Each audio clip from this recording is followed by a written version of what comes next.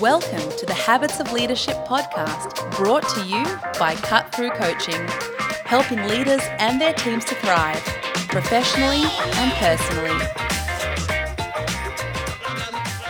Hello and welcome to the Habits of Leadership podcast. This is another bite-sized episode today, and as ever, I'm joined by my colleague, Mr. Tim Perkins. Good morning, Daniel Hasler.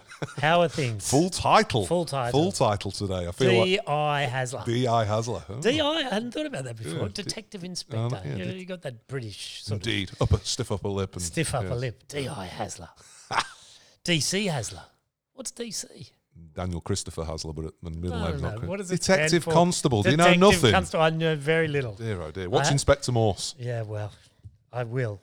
Lewis. But in the meantime, Yes. Mr. Hasler, let's talk about this idea that perhaps we're demonstrating here, that in our workplace there's a fair degree of this concept known as psychological safety. So we were introduced to this idea in a formal sense through the work of Amy Edmondson and her book on this concept of called The Fearless Organisation.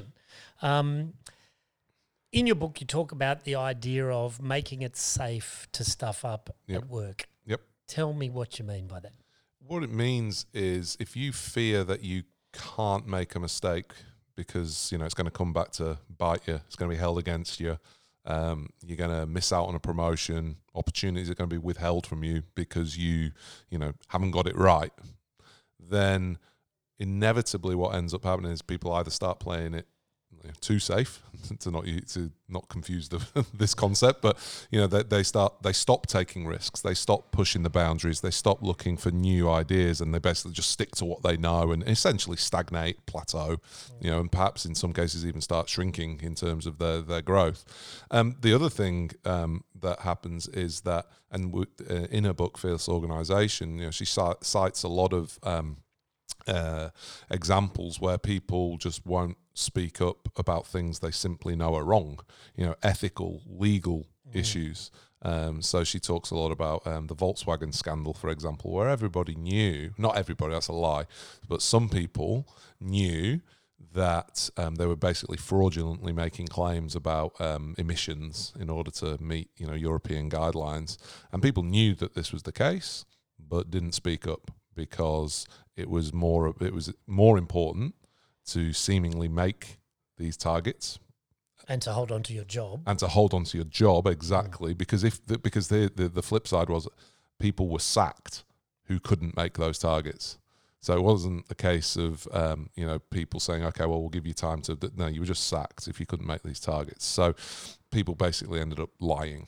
And people knew this was going on, and obviously it then took a whistleblower, and it took a big inquiry, and everyone knows the story now of well, perhaps not everyone. So if you're intrigued by hearing what Dan's just saying there about the lying culture that was developed, this cover-up culture that was developed at Volkswagen, Google it. Yeah, but it's not. I mean, let's not just hammer one organisation here. You could look at any number of banking scandals, insurance companies, sporting teams, you name it, where there are unethical and in some cases illegal things happening.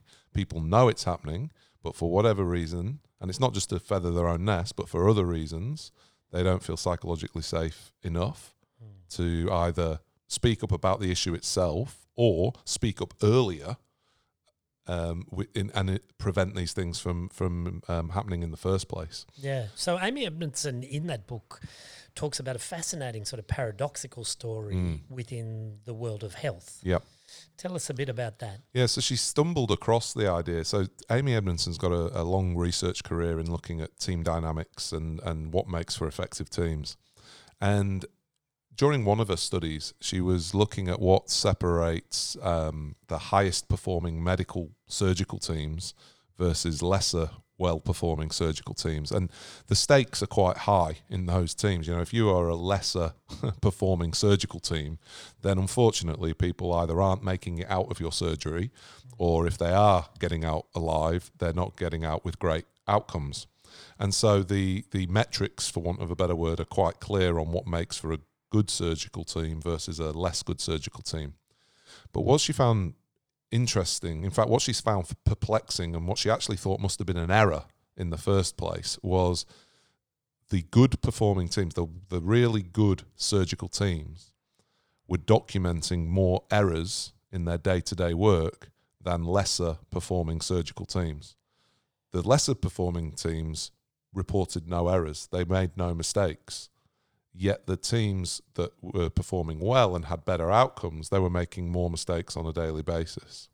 And so in the first instance, she actually talks about how thinking, well, we must have got the data mixed up here. Let's run it again. Let's have another look.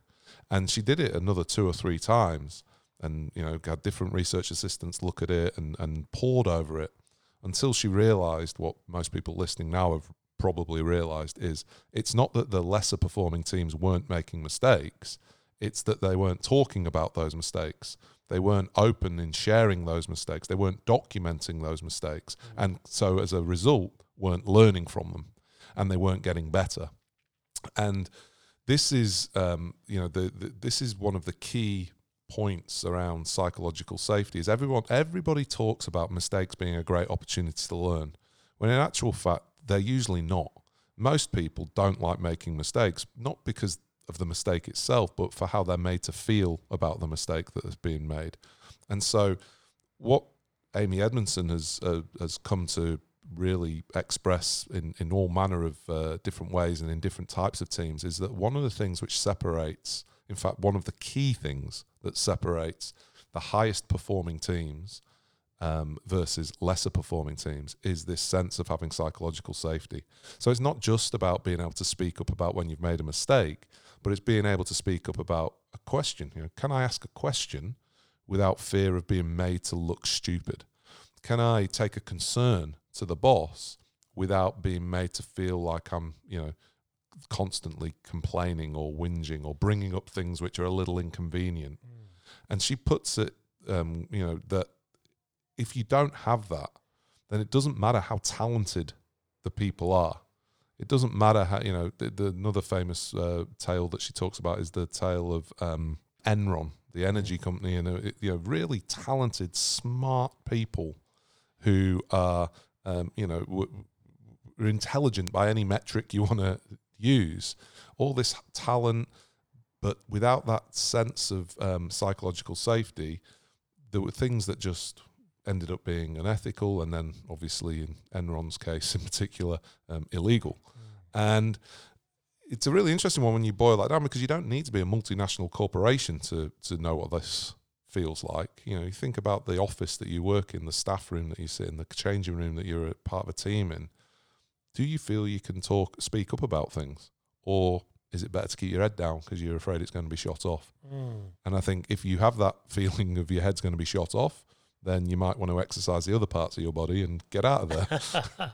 One of the things that you do in your book here, Dan, is towards the end of different chapters, you give people a little hint, which is an act of leadership itself. And the act of leadership in relation to this work you've written about around the concept of psychological safety is to be more vulnerable. Give us a bite-sized view of what it means to be more vulnerable and how that could be beneficial, because I would imagine a lot of leaders feel that vulnerability is kind of the opposite of what they should be doing in some ways. Yep. It's the opposite of what a lot of people feel they should be doing, because people have been lied to ever since they've gone into leadership. I love it when you say contentious things. It's not contentious. No, they have, because they've been told the minute that a leader has been put in position, they suddenly feel very vulnerable, because they suddenly realise that they don't have the experience or the skill set, because they've just been promoted to this position. It sounded fantastic when you put it to me, and the slight increase in the salary was very attractive. But now all of a sudden I've woken up and I realise I'm not quite sure I've got the skills for this. And when you share that with somebody, the first thing so many people are told is, mate, just fake it till you make it. Just fake it till you make it. One of my least favourite phrases in the English language. It's a dreadful phrase. But what happens is people end up starting to fake it. So they don't demonstrate vulnerability. When a member of their team comes to them and has an issue, they don't say, oh, you know what, I'm not sure, I've not thought about that before, what do you think? They come up with a flawed solution to what they think the challenge is, or they step in and do the work for them, because usually, and we've spoken about this previously, usually they do know what that other person should be doing because they used to be good at that job. That's why they got promoted. So they'll step in and do that job for them. So when I talk about being vulnerable, I'm not saying, you sit down and you pour your heart out to your team, but I think it's about, again, coming back to the tagline of the book, a playbook for leading with humility, understanding that you don't know everything. In fact, back on episode 50 of the Habits podcast, we spoke with Ed and Peter Shine about humble leadership. And it's not some airy-fairy theory. It's the cold reality that you do not know everything. And in fact, you probably know a lot less than you think you do. So if you come at leadership with that sense of vulnerability, and I'll say again, it's not about pouring your heart out. It's about just being vulnerable to the human condition and understanding that I don't know everything here. So how might I lead better? Well, asking questions, saying that I'm not quite sure at the moment. I've not thought about that yet. We'll come back to it. Maybe sharing, if you've got a team where you're mindful that maybe they're not open to sharing mistakes or learnings, being deliberate about sharing times where you have made, a misstep, a mistake, but crucially sharing how you learnt from that, but even more importantly, sharing how you'll support people to make similar missteps. I think that's the real critical thing. Every opportunity you have to demonstrate to people that you've got their back, rather than you're going to stab them in the back when they stuff up. That's how you build psychological safety. Because again, there's another paradox there, in that vulnerability actually adds to your credibility, in the sense that when we have a boss, and we've all had bosses like this, presumably, unfortunately, in the past, who are full of their own self-importance, believe they know everything, are full of hubris, they have an answer for everything that we do, and they always know better. Those people lose credibility in our eyes. And in fact, by showing vulnerability, by admitting that you don't know everything, and it comes back to your idea that you've talked about previously, that essentially this book is a coaching conversation. This book is about saying, okay, well, that's an interesting dilemma. I've not come across that before. Not quite sure where we should be going. What do you think? How do we move forward here together? Now, some leaders see that as a weakness, and I think you've just articulated very well why it can actually be much more clearly looked at as a strength. Yeah, I think one thing to be really clear on here is we're not saying that you shouldn't know anything. There's a reason you've got the job. Yeah, exactly. And I think, again, being mindful of, what are these things that I don't know? Are there common themes here? Because if there are fundamental basics, then might have to hand back the office. Well, yeah, or perhaps you need to remedy that immediately. But the more complex human dynamics of teams, or every year it seems there's new reasons why leading is hard. Global pandemics don't help, but there's a fair chance that as you progress in your leadership journey, it's not a case of getting better at leading. It's going to be a case of you're going to be dealing with different challenges and different things which come up, which, you might be able to learn from previous experiences from, but there's probably elements of challenges in 2021, 2022, 2030, which you're not going to know.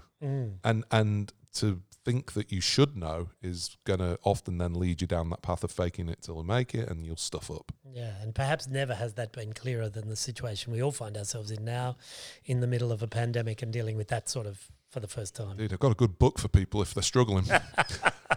Now there's a website that goes with this book, Dan, activeleadership.com. Active Leadership, yep. And I believe that an interview that you did with Amy Edmondson is also one of the resources available on that website. Absolutely. Amongst the countless interviews and additional resources on there, the fantastic chat that I had with, and I'm not talking about my part in the conversation, her part in the conversation was fantastic back in 2019.